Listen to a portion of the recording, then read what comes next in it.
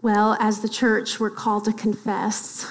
So, in spirit of confession, how many of you have ever purchased a piece of exercise equipment that is now sitting unused in a corner of your house? I was so proud of my Amazon purchase. I got a treadmill for like $250. I was like, this is amazing, and it looks beautiful in my corner of the basement. But are you familiar with that phrase, gently used? What that means is that you brought something was brand new, and it has barely been used, so we just phrase it, you give it the term gently used. I love to shop at, it's like one of my, me and this microphone. By the way, my name's Amber, I'm one of the pastors here, and the microphone doesn't like me. We battle often, so anywho. Okay, so I love to shop at Goodwill. I love finding clothes that have been gently used or not used at all. I love thrift shopping. I get a total thrill out of it. Do you know that you can save hundreds of dollars, even thousands of dollars, by searching on like the swaps on Facebook, the marketplace? You can buy gently used stuff all the time. And exercise equipment is one of the most gently used items that you can buy from there. And the interesting thing about fitness equipment is that the original purchasers, the people who originally bought it, we have a reason for purchasing said equipment in the first place. I think we all have this in common. And the reason we bought it in the first place is because we were all believers, right? We believed that if we bought this equipment, it would improve our health. We believe what we knew about this. We believe that exercise, that getting in our cardio or building our muscles would help strengthen us and improve our health. And the reason that we can sell these items as gently used, and the reason you can buy it is because it's not because we didn't believe in it, it's because we didn't actually use it. Amen? Amen. Oftentimes when it comes to exercise equipment, people don't act on what they believe. And whether it's our food or our nutrition or exercise, what you believe about it actually makes no difference at all. In fact, I think we probably all believe basically the same thing about health, that food and exercise and all that will make you healthier. We're probably all believers in this. But the truth is, believing doesn't make any difference. Doing is what makes the difference. Would you agree? In fact, how many of you, and you don't have to raise your hand, but how many of you have exercised with a bad attitude? Right? You didn't want to do it, right? But you did it anyway. I remember John proposed to me. We got engaged, and then he moved away to Maryland and said, I love you, honey, let's get married. I'm going to move and you plan the wedding in our life. And I was like, okay, this is great. It actually worked out really well because I got to make all the decisions, which was nice. But anyway, while he was in Maryland, I was in Orlando, and I had a roommate. Her name was Kara Kane, and she was ruthless. And I wanted to get in shape for my wedding. And she would wake me up every day at 4:45, and she would shame me out of bed to go run laps around Lake Eola. And this was the beginning of my love-hate relationship with running. But I could remember running that lap like, I hate this, I hate this, I hate this, I hate this, every single step. Because if you've ever tried running, it's not easy. And anyway, I just remember thinking how much I hated doing it. But the beautiful thing about running is you can actually not even believe in it, and it will work, right? You can believe that it doesn't do any good, and then you can exercise, and it will actually do good. So it's no difference, that believing in it doesn't really make any difference with it changing your life. This is true in a lot of areas in our lives, and some we're going to talk about this morning. But one of the other things that's very true about exercise, and it crosses other areas, is that, don't you believe that having a partner makes all the difference? Having Kara to kick my butt out of bed made all the difference in the world. It is so much easier to talk ourselves out of exercising. How many of you set the alarm, like, okay, Monday I'm going to start, I'm going to go, and I'm going to go to the gym or whatever, and then if no one's going to meet you there, or you're not accountable to anyone, or you haven't paid for a personal trainer or whatever, it is so much easier to turn that button off your snooze and stay in bed. Am I right? Yes. But the truth is, when it comes to accountability in every area of our life, accountability actually counts. It actually counts.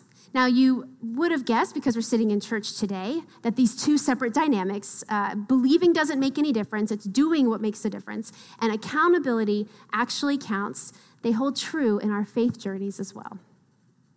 Every Christian, if you're a Christian, every Christian basically believes the same thing. It's why we're called believers. We believe in Jesus. There's something that you believe that matches with other believers in the country and other believers throughout the world. It's what's central to our faith. And the other thing you also know is that all believers don't actually act on what they believe. I mean, it's kind of like exercise. But we believe what the New Testament teaches. We believe that Jesus was who Jesus said he was, that he did exactly what he said he would do, that he was the Son of God. We believe what he taught, but we don't actually forgive the way he told us to forgive, and we don't actually love our enemies. And some of you haven't been baptized. Jesus was clear about baptism. And even though Jesus is really clear about giving financially our resources, our money to the church, we don't give. We just come up with reasons why. And it's difficult times for us to put other people first ahead of our own agenda, but we just, do whatever we want to do. But if anyone attacks your faith and what you believe, you can go on the defense very quickly, right? But it's not believing that makes a difference. It's what we do with the belief. It's how we act on what we believe. And if you've been a part of our church, or if this is your first time here, part of our vision is that we know and be known by God, we belong, and we be loved. There is an action word in our vision that we are to act on what it is that we are learning. And Jesus has a word for this.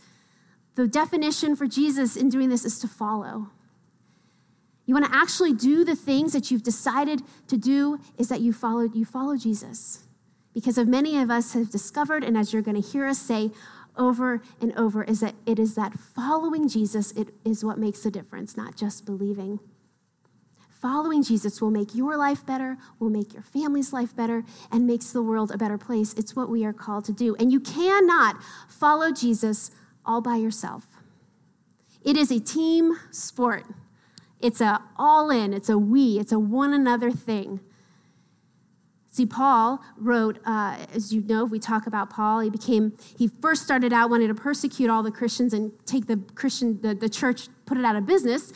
And then he had this encounter with Jesus, and then he said, actually, I'm going to give my life, I'm going to devote my life to following Jesus, and I'm going to go around and I'm going to teach people what Jesus wants us to know. And he came up with this one another list. He said, this is what it looks like to actually follow Jesus. He says, forgive one another, accept one another, care for one another, encourage one another, submit to one another, restore one another, carry one another's burdens, and bear with one another.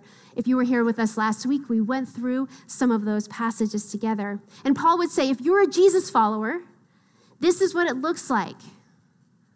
This one another list. And you might be thinking, well, I thought to follow Jesus meant that I just went to church and I read my Bible and I tried not to be overtly mean to anyone. And Paul's like, that's just not how it is. You're trying to do the Christian thing solo. And you can't do this alone. And the point is this, it's not enough to believe it privately. You have to behave it publicly. It's not enough simply to believe it privately, because belief doesn't make any practical difference. It's doing that makes the difference. When I grew up in a very strict upbringing. My church, my version of Christianity was very vertical. It was very much accept Jesus into my heart, live a life that Jesus would like, and that really just meant saying the sinner's prayer over and over, asking for forgiveness, not sinning, going to church, giving money, and then we're all good, and then I'll go to heaven when I die. And the problem with that, it's very vertical, and what we could end up being is a very self-centered Christian. Maybe you know some self-centered, self-righteous Christians who have very just vertical orientation toward God and toward Christianity. When you open the New Testament, it's really not like that. If you just have this purely vertical orientation where it's just me and God and I don't need people and I can do this church thing on my own, I don't need a bunch of Christian friends, I'm good. It sets you up to be alone. Bad attitudes. It's how we become legalistic and can promote legalism and elitism, racism, judgmentalism, me-firstism. I don't know if this is really true. God's going to get themism. I could say, God's going to get themism. They're the sinners. I'm the good one. But when you read the New Testament and joining a body of believers and followers, it's just not true. That's just not how it was meant to be. Jesus didn't say, stay away from people, because God's going to get them, right? He says, if you want to live your life, live it among people in such a way that people will look at you and go, oh my gosh, wow, look at how they love one another. Look how they carry one another's burdens. Look at all those one another's going on.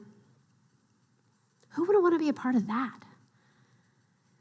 This whole God's going to get themism thing, we get that. We kind of interpret that from our Old Testament kind of reading of the Old Covenant, and then we don't really fully understand everything that was going on sometimes, and we import that into our new covenant. But Jesus came and said, here's a new way of living. So I want to take us to a passage in Scripture in the New Testament. It's the book of Hebrews. And Hebrews, we don't really know who the writer of Hebrews was, but we know it was written to Jews who had converted to Christianity in the first century. And as we read, I want you to notice how we look to the vertical, but there's also this horizontal look and how this is to live out. So we're going to look through those scriptures here. It starts with verse 19. And the writer says, therefore, brothers and sisters, since we have confidence to enter the most holy place by the blood of Jesus. Now I said he, but we don't really know who wrote it. Probably a guy, because girls didn't have much voice then. But they were writing to Jews. And so when they see this terminology and they're talking about the holy place, they know that the holy place was inside the temple and only priests had access to the temple.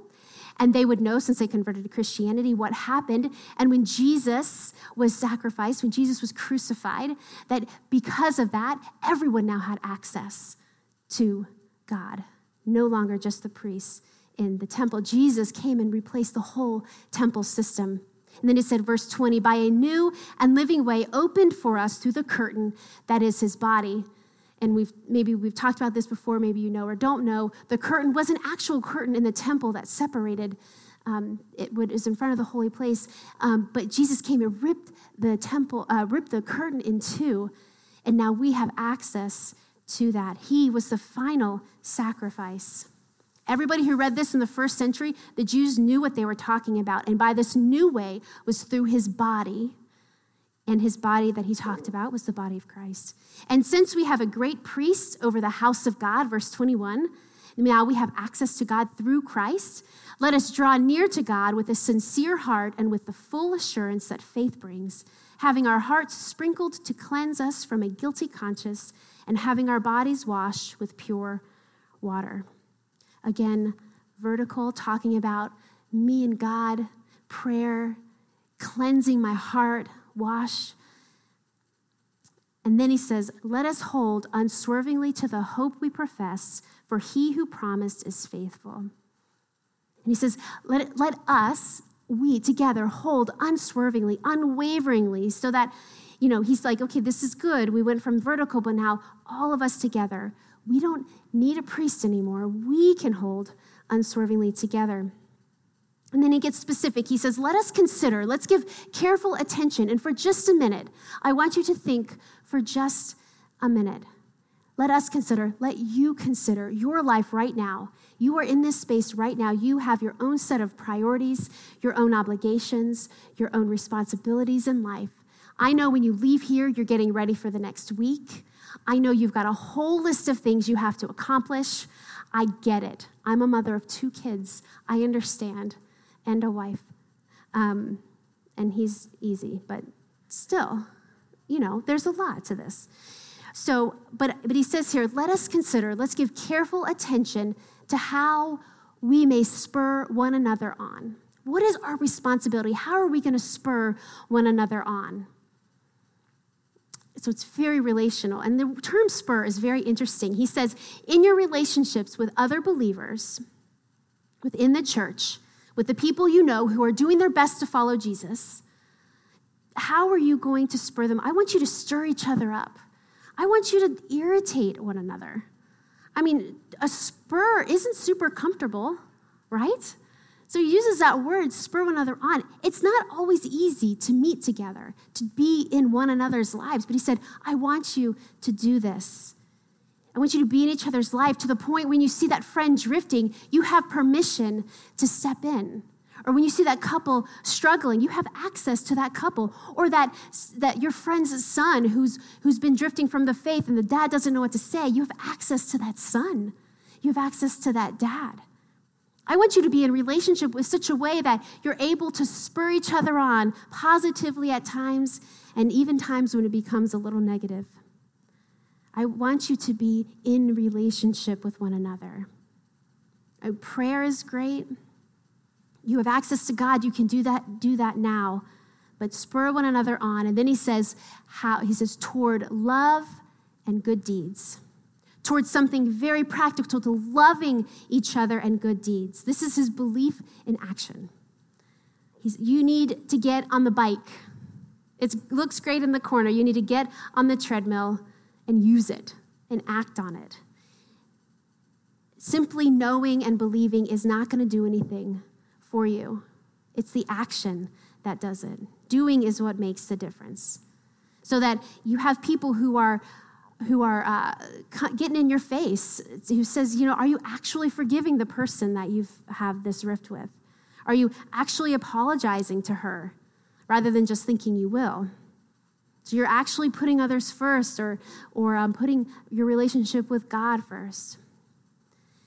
And then the author of Hebrews goes on to this next phrase, and it's really interesting to me that they wrote it then, and it was for first century, and it is true today. It says, not giving up meeting together as some are in the habit of doing. They had just started the church and they had already given up meeting. As some are in the habit of doing. And I think, gosh, that's crazy. So this has been a problem all the time since the church started. Every pastor in every church is like, how do I get people to continue to meet together? Because it's hard. If you have ever met with people who are very different than you, it is hard. Amen? Come on, you know I'm right. Now, I know when I read that, I know you might read that too, we might have heard that verse and say that means I need to come to church, right? I need to come to church and I need to sit in rows. But I don't think that's what the author is saying to us based on what was before and what comes after here. And he's saying you can't afford to stop meeting together, because you need to meet each other on. And if you're not in community with other believers and you're not in people's lives encouraging one another, there's going to be something missing. And it may eventually impact your faith in me. He would say to those of us who feel like I can be a lone ranger, I can be a lone Christian, and I don't need other people, and I got this whole faith thing on my own, he'd say, if you think that's true, then you're not reading what the Apostle Paul wrote or what Jesus himself would say. I would think they would say, you don't even understand the Christian faith. This is a one another thing. You never mature past the point of needing one another. Never. Never stop meeting together. You're never too old for it. You're never too mature. And there is this divinely designed correlation between community and faithfulness to God. They're connected. They're divinely designed to work together. Community and my faithfulness to God. Not just sitting in rows, because rows don't know. It's circles. It's in the smaller groups of time and people that we can get to know each other. And this is for a couple reasons. And we already know, in fact, for some of us in this room today, there have been points in your lives when you've drifted away from the church, or you are just maybe coming back to the church, but your drifting started when you lost connection with other people. Suddenly, you were in a group, and the people in your group really got on your nerves. and it was really too difficult to meet, or whatever happened, maybe it was a painful experience, and you just disassociated and you removed yourself from community. Or maybe you moved to a new town, or your best friends moved away, and you're just not surrounded by people of faith anymore. You will begin to drift. Students, man, you stop coming to youth group events, you stop coming to small groups, you stop coming to Bible study. It will be very easy for you to drift from your faithfulness in God. But then there's this other thing that goes on, this other thing that's happening here, and I think might even be more compelling. At the end of Jesus' ministry, he was in the upper room. This was before he gave the Great Commission. He was in the upper room, and he's with all of his disciples up there. And in the Gospel of John, chapter 14, he writes that we hear this story, but he's talking to them about leaving, and he's explaining he's going to leave, but then he's going to come back, and he's going to prepare a place, and we read it, and I think if we were sitting in the room that night, we might have been confused. I mean, he's covering a lot of stuff. So Philip is one of the disciples in the room with him, and he says, okay, he didn't really say exactly this, but I've got the scripture up there. He says, okay, Jesus, just wait. Okay, can you just show us the Father? Like, this is great. This is a lot of information, and you've said a lot of really confusing things, and you're going to go, but then you're coming, and you're going to prepare a place, but we can't go, but we're going to go later. You know, can we just see the Father? And then Jesus says, Philip, have I not been with you long enough that you're able to recognize who I am? And he says this, he says, if you have seen me, you have seen the Father. And we might read past that and like, oh, that's cool. They didn't get it though. They didn't understand. Jesus is like, in this life, I am as close as you will ever get to seeing or understanding God. If you look past me, you're looking past God. If you stop short of me, you're stopping short of God. I am as clear of a picture as you will ever get to understanding the Father. And then Jesus is crucified and he's raised from the dead, and he commissions the church. And he says, oh, by the way, after my physical body is gone, you, church, will be my body. You will be the representation of me. People will have access to God. They will see God through you because you collectively are my body. In other words, we, one another's together, not individually, together, is how we experience God. And Jesus would say in one of the really most incredible parables, he would say there's going to be a time when you're going to have an opportunity to take care of one another. And then you're going to look around and you're going to see people who are in need. You're going to see people who are just desperate and lonely and on the margins. And then he's going to say, you took care of me then. And when did we see you in prison? And when did we see you naked? When did we see you hurting or on the margins or sitting at the lunchroom table all alone or brand new to town or walking on the street? When did we see you in distress? And Jesus will say, as we read in Matthew 25:40, he said, whatever you did for the least of these brothers and sisters, you did for me. So wait, you mean the way we treat others is an indicator of how well we will treat you? And Jesus says, yeah, because you're my body. And the moral of the story for us is that Jesus gave us each other, one another, in order to be with him. If you isolate yourself from the body of Christ, if you isolate yourself from the church, I'm confident eventually you will feel isolated from the Father. And this might be some of the reasons why you've personally left the church, and maybe you're coming back. Maybe your story is just that you just got isolated from the body. You're thinking, I can continue to do this on my own, but it gets hard to do it on our own. We're called to bear one another's gifts. And it's a big deal because not only is it help you in your faith, but you are here for others. You have no idea the important role that you play in the person right next to you's whole journey. We look at you, we see God in us. Now, little sidebar, and I think this is something we have to remember, is that when we meet with people who are different than us, sometimes they rub us the wrong way, or we have preconceived notions about people because of things they say or things they might act. But I'm going to say something, and we're going to read it. I'm going to read it twice, but maybe this statement makes sense to you. The people who think they're better than other people haven't taken the time to hear the stories of the people they think they're better than.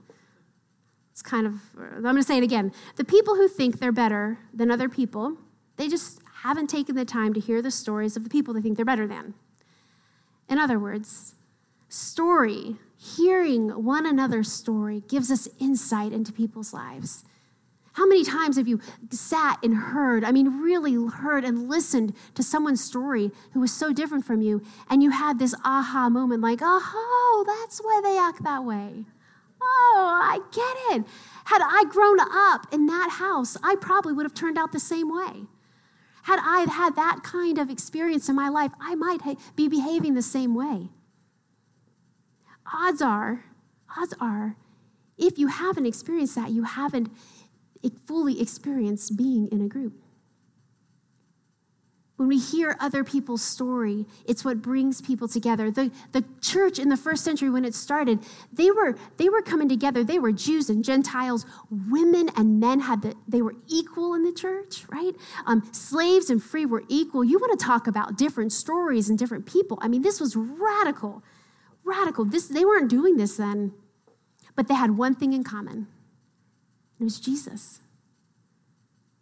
And it was new, and it was radical, and it was so unusual, and it was so powerful. And it's why we are here today, because they didn't give up meeting together, because they continued on in the faith. It is meant to be a one another thing. So he says, let's not give up meeting together, as some are the habit of doing. But when we do, we are to encourage one another all the more as you see the day approaching. He says, every single believer, no matter how strongly you believe you need to be in relationship, you are to be with people who are encouraging you and who you are encouraging. And what does that word encourage mean? It means to instill courage. To instill courage. Why? Because it takes courage to live out your faith. It doesn't take courage to just believe. It takes courage to behave publicly what you believe privately. It takes courage to be a follower of Jesus in your schools. That is not easy. It takes courage to be a Jesus lover in the workplace. Sometimes it takes even more courage to be a Jesus lover in your family. How many of you have families where it's not readily accessible? Jesus isn't really a welcome conversation topic. It takes courage, and we need each other to build each other up into courage, to spur one another on. It is a one another thing. We have to put ourselves in situations where we will have the opportunity to be encouraged when we want it and even when we don't. Because the truth is, there are times we need to act in certain ways and we just don't want to. And so we need that courage, and we need each other. So here's my question for you, and we're going to get real practical here for the next few minutes. As we begin another season, we enter the school year. It's kind of a restart time in families, in our lives. As summer comes to an end, vacations, here's a question I want to ask you. Is anyone outside of your family spurring you on to live out your faith? Have you intentionally put yourself in a situation where someone outside of your family is spurring you on to live out your faith? Does anyone have permission to speak into your life? Does anyone have access to you? Have you ever experienced that? John spoke a little bit at the beginning of what that was like for us growing up, in our marriage, growing up really in our faith. We went to Lake Michigan a couple weeks ago, and we were with the Becketts, who were a part of that first group. And we were with them for a week, and we got home, and my heart ached a little for how much I missed them. They're an example of someone who I gave access to my life for a very long time. And it didn't happen in rows, because rows don't know. It happened in a circle, in a smaller group. And we will always come back to this. We will always point you to this because I believe that we are to act on what we believe in a circle. So what I would like to do for the next few minutes is to walk you through a little bit of what we are going to do over this fall. And I know that time is a precious commodity. And last week we talked about this, and I know that you don't have time for this. I know you don't have time. I get it. But I think that you need to make time. I don't very often do the whole you need to. I need to. We need to. It is that important. So what I would like to do is, if you would, take out your phones. I had my phone. Oh. So if you have a phone, you're going to get it ready because we're going to use it here in just a minute. Here's one thing I know for sure. I know that meeting together is hard and it can be awkward sometimes. If you've never experienced meeting with people outside of Sunday morning, we know that you might go, I don't even know what to do or how that works. So for this fall, we have several ways for you to come here to this building, and we are going to teach you, model for you, walk with you how to meet together, okay? And so there are several opportunities. I'm going to have Brent put those up on the screen. So beginning on Sunday mornings, I don't know your schedule, I don't know your life. I'm just going to briefly tell you about this, and then I'm going to show you how to find it. On Sunday mornings before worship, so we start at 10:30. At 8:30 Sunday mornings, we have something called Bible Immersion Hour, and Paul Erickson is going to be leading that again. We're going to meet here. It's for adults for about an hour-ish, and we're going to read the Bible together.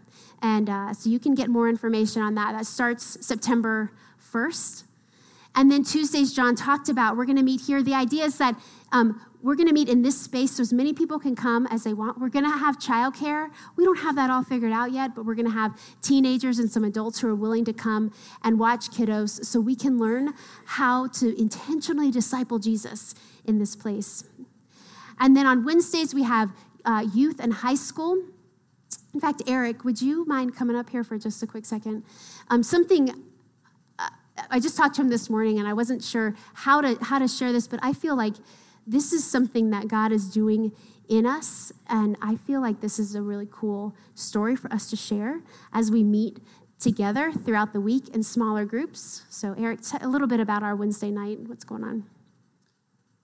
So, this year we're starting a new thing-ish, new-ish. We have gathered with some area churches. And last year, I started meeting with some youth pastors of different churches and found that we had some overlap with kids back and forth, and we decided to start a high school ministry. This is what you want me to talk about, right? Mm-hmm. Okay. Just want to make sure I'm telling the right story. Mm-hmm. Depending on what Wednesday it is. Anyway, so we are going to have our middle school groups meet here. The high school kids will be meeting at the Presbyterian Church. They have a youth house. And as I met them and we talked, they have a youth facility, and it's painted green, so we're going to call it the greenhouse. But they only had one family that had 2 kids that were in high school age and no youth group. But they had this awesome building, and we have high school kids who needed a space from the crazy, chaotic middle school kids, which are more like me. But anyway, it just worked out. We met this past Wednesday. There's 4 churches for sure and 2 more that might enter into doing an El Dorado high school group that will be kids from all over that would join together on Wednesday nights. And it's pretty cool. And you talk about spurring, rubbing each other the wrong way. We don't all, the churches don't all agree on like issues like how do you baptize, and is it okay for women to lead, and is other stuff, right? But we decided that we're going to try to do this together so that the students of El Dorado who go to Circle or Flint Hills or El Dorado High School will know that they're not alone in their journey of faith. And if they see each other at a football game or at a party, they can go, hey, I know that you know differently about how to live out your faith. Rather than being divided, we want to bring them together. So the students can be empowered to walk for Jesus in the school hallways, at parties, and definitely together as a small group on Wednesday nights. Cool. Thank you. Yeah. Thank you. Yeah. Yes, big kingdom vision, right? We are all brothers and sisters in Christ. So thank you, Eric, for doing that. On Thursdays in September, we'll start something called Freedom Basics. You can learn more about that, but more of like a healing ministry, a healing class on breaking the chains and bondage from past wounds and hurts. And so those are just some things coming up. Students on Wednesday nights, Hope Kids, our little ones, K through 5 on Sunday mornings. But here's how I want you to do. I want you to open up your phone real quick. We're going to do it right now, okay? And Brent, if you would go to that next slide. So I want you to search for Church Center, and it's on the App Store. This is the iPhone App Store. Google Play also has it, but I don't have an Android. So these are my screenshots. And if you go onto the App Store, you can see the Church Center app. It's under Lifestyle. And you're going to open that up and install it. And then that is the front page of our app. Now, this is why I feel this is important. When we leave here, if you don't know where to go to find out dates and times for things to start, everything is located on here and on our website as well. But this is going to be the best way for us to communicate with each other. So you get it on the app, you search for Hope Covenant, that's our main page. On the bottom part of the app, there's a place called Groups. This is what we're talking about today, Groups. So if you were to click on Groups, you would go to the next one on the left side. And you will see first on top, you'll see a list of all the groups you're currently a part of at Hope Covenant. And if there's nothing there, it means you haven't found a group to be a part of yet. And so then if you scroll to the bottom, the very next, you don't have to leave yet, you'll see a place that'll say find a group. And then we have groups available. We've grouped them by areas. So children, youth, and phase groups. This is how we're going to connect parents and families. So anyone who has kids in their home that are age 18 and under, we have created phase groups. And in that, we've supplied you with resources to connect with your kids at different ages and stages in life.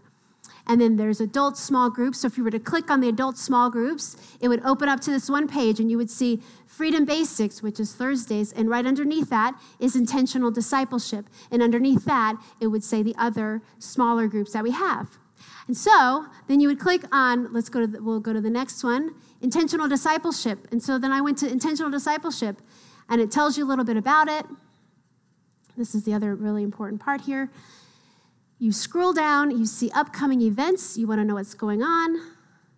You click the View All Events, and then the very next one comes up, and you can see everything and the little button Subscribe. And if you click the button Subscribe, the group you are a part of, you can now integrate to your own calendar.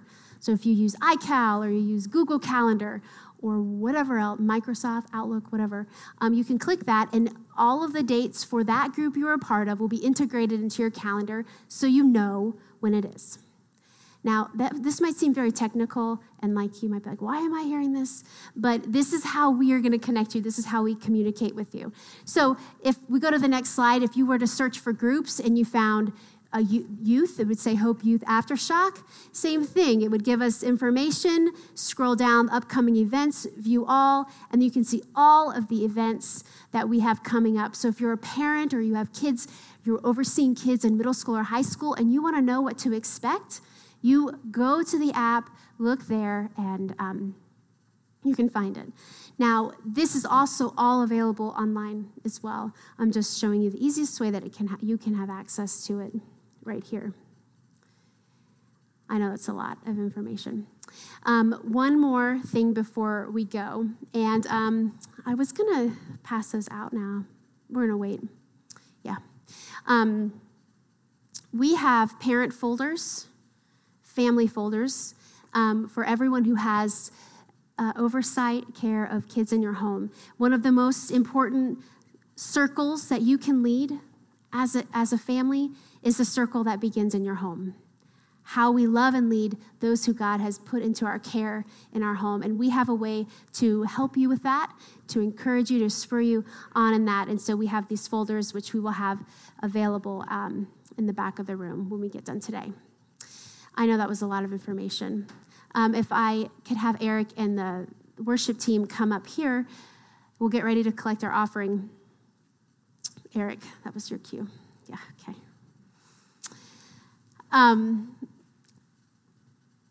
If for some reason you do not have access to a smartphone or a phone that gives you all that information, on your bulletin today, we have a Connect card. When the offering baskets come around here in just a moment, after the ushers come forward, you can tear off this card on the back.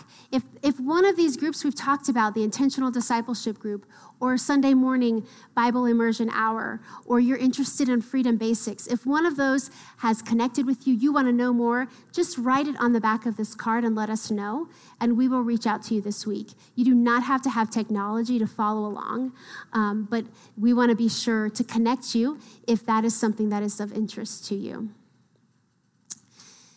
This fall, if you have not ever done this, if you have never ventured out into meeting with people in a smaller group, give it a shot. Give it a shot. What I said last week, and I want to just say it again, you might be dying for this and you don't even know it. Things don't make sense. You can't quite figure it out. Try something new. I do not think you'll regret it, because rows don't know. It's in circles where we grow. Amen? Let us pray. God, we just thank you for this place. We thank you for the model that you gave us for meeting together, for spurring one another on, for encouraging one another. Thank you for your people. Thank you for loving each and every one of us exactly as we are. Thank you for speaking to in our lives through our stories, and for giving us place to encounter you. Thank you for making yourself known and revealing yourself through your beloved. This morning, as we give our tithes and our offerings, as we find ways, as we pray about ways of connecting with people, God, I just pray that you make a way where there might not seem a way in our time, where we might not have made the priority to put others in our lives, to put you in our lives. We just pray that you make a way. Give us the courage to do that. Give us the courage and the strength to say no where we need to say no, and yes where we need to say yes. We ask that you bless the offering this morning as we give back to you what is rightly yours. We love you. In the name of Jesus we pray. Amen.